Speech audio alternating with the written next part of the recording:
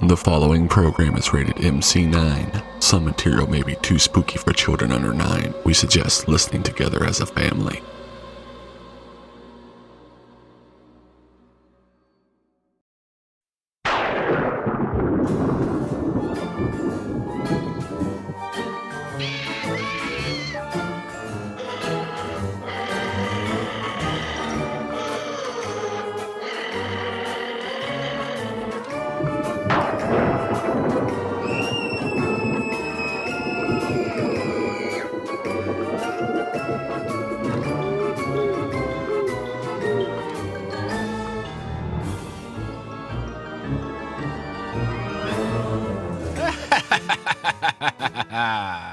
Eye of newt, bladder of a cobra, and whisker of a rat.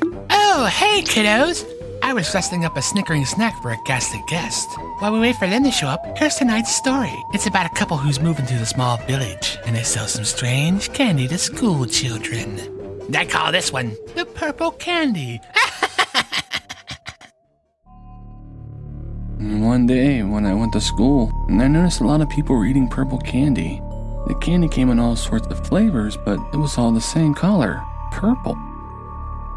My classmates seemed to really enjoy the candy, especially my best friend Chuck. He loves candy. He had a whole bag of purple candy and offered me some, and I took a piece and asked him where he bought it. He pointed to a house on the south side of the village. No one had lived there for a long time. Something terrible once happened in that house. The family who lived there, well, they were found hanging in the bedroom. Since then, no one dared to go near that house. Just the thought of it made me uneasy. I stuffed the candy in my bag and I went to class.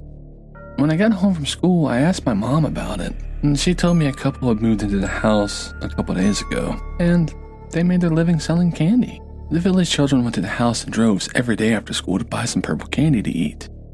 I don't like eating candy. Whenever my friend Chuck went to buy some, he would give me a piece, but I never ate it. I just kept the candy in my bag, and when I got home, I gave it to a little boy who lives next door. A few days later, something strange happened. Chuck was sick for several days, and he didn't come to class. And after school, I went straight to his home. His mother said she didn't know what was wrong with him. He had a high fever, but he refused to take any medicine. He just kept asking for purple candy. There were empty bags all around his bed. I wanted to help take care of him, so I offered to go get some candy for him. Chuck told his mother to give me some money, and I trotted out the door in the direction of the house. When I got there, I saw a man sitting in a chair outside. He was eating and smoking a cigarette. He had an uneasy look on his face. When the woman came out of the house, she gave me a weird grin. Do you want to buy some purple candy? She asked. I said yes, and she handed me 2 bags. I gave her the money and left. As I was walking away, something about the old couple struck me as odd. The man who was sitting in the courtyard, eating and smoking, he looked like he was only 30 years old. The woman looked very young, and she was very beautiful. On top of that, she had a strange wound on her right hand, with blood-stained cloth wrapped around it. And when I got back to Chuck's house, I gave the bags of candy to his mother. She stuck a few pieces in Chuck's mouth, and he sucked on them, and after a few chews, he fell asleep. I decided to let him rest, and I went home. The next day when I arrived at school, I heard from a classmate that Chuck was dead. They said that when the doctor opened him up, he found that his heart was gone, and not a drop of blood was left in his body. Instead, his veins were filled with little bugs. I was terrified and devastated by the news. How could this be? Yesterday he seemed okay. How could he have died? And after a few days, strange things started to happen. One of my classmates died. His body was found in the schoolyard, and he still had some purple candy in his mouth. Just like Chuck, his heart was gone, and there wasn't a drop of blood in his veins. Only bugs. And after a few days, another student died in the exact same way. He was also found with a piece of purple candy still in his mouth. Things grew more and more strange. That evening, I decided to call on my neighbor Kevin. I convinced him to come with me, and I wanted to go to the house to see who was buying candy. I didn't dare go alone, and Kevin was brave. We hid behind the fence in the yard outside the house, watching the situation inside. A strange couple were inside the house. They did not sleep. All we could hear was a strange woman humming.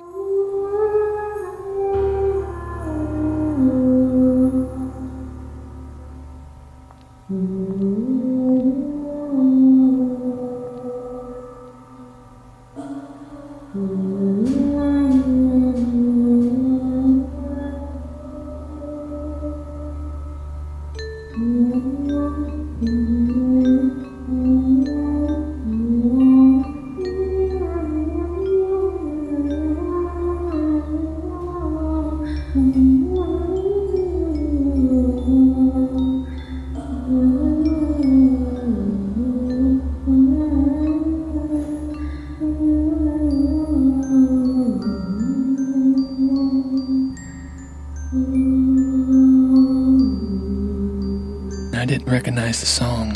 Kevin suddenly stood up and began walking to the house. I hissed at him and tried to get him back, but he didn't seem to hear me. He just kept walking and walking. The man opened the door to the house and Kevin went inside. I didn't know what to do, and I didn't know what Kevin was doing in there. I sneaked into the yard and crept up to the house, hiding myself in the shadows. I peeked through the window and I saw there was an old woman sitting on the bed. The man brought Kevin into the room and stood him before the old woman. She held out her fist and placed it against Kevin's chest. Then, in one swift motion, she reached into his chest and pulled out his heart. Kevin just stood there motionless, with his head slumped down. The old woman lifted the bloody, beating heart to her lips, and she took a bite.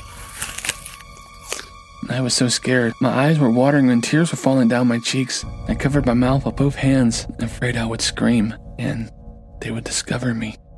As I watched in horror, she devoured the heart until there was nothing left. Then, before my eyes, she changed back into the beautiful young woman that I'd seen before. She held out her hand and touched Kevin on the chest. The place where she just whipped the heart out healed up as fast as if it was magic, and it left no scar. Kevin raised his head again, and he walked out of the house. His eyes were glazed, and he seemed to be in a daze. He walked off in the direction of his house. I ran all the way home and laid in bed shivering all night, afraid to go to sleep. The next day, I didn't go to school. I pretended I had a cold, and I just stayed home, thinking about all the things that went on. I thought about the strange woman putting blood drops from her hand on the purple candy. I thought about her selling the tainted candy to kids who ate it. And I thought about the kids hearing the woman humming and walking towards her house. And I thought about the woman eating the children's hearts just to maintain her youthful looks. I thought about her replacing the blood in the veins with bugs just to manipulate their bodies. While I was laying in bed, pretending to be sick, I heard the news that Kevin was dead, and I wasn't surprised. In fact, I was expecting it. I'm afraid that all of my friends are going to die one by one, and there's nothing that I can do to stop it. Who can I tell? Who can I trust? Who's going to believe me? So, as the days went by, children in the village began to die. More and more of them died, and nobody knew why. Nobody. That is, except me. And then one day, a witch doctor came to the village. Since the regular doctor couldn't find anything wrong with me, my mom asked the witch doctor to come and take a look at me. The witch doctor could see into my mind. She knew I wasn't sick and I was just pretending. And I told her everything that was been going on. That night, the witch doctor took me to the house where the couple lived. They were just sitting out in the courtyard. While I hid behind the fence, the witch doctor crept up to the yard and placed a lot of magical amulets around. She also drew ancient magic characters on the rear walls of the house. The couple felt something wasn't right, and they ran out of view. The witch doctor immediately held up some bells in her hand and shook them violently. The couple cried out as if they were in pain.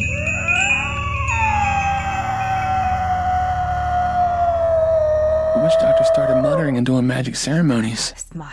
While I ducked down and hid behind the fence again, I couldn't see anything, but I heard their deafening screams.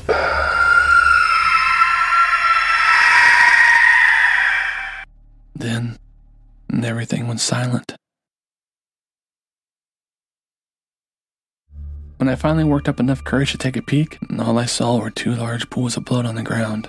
And I was so scared, I fainted on the spot. When I woke up the next day, the witch doctor told me that the couple were dead. She said they were goblins who had transformed themselves to look human. Soon, the whole village knew what happened. The witch doctor was asked to perform ceremonies over the graves of the kids who died. I went back to school and gradually the whole thing was forgotten. But nobody ever went to that absurd house again. And nobody in the village was ever allowed to eat purple candy again.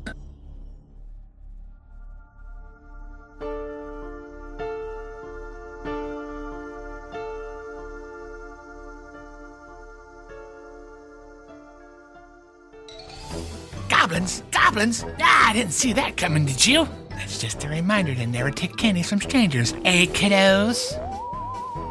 Do you know what type of candy is never late? Chocolate! Well, that's all the time we have for this one. Join us next week for some more terror tales. Until next time, kiddos, remember to stay spooky.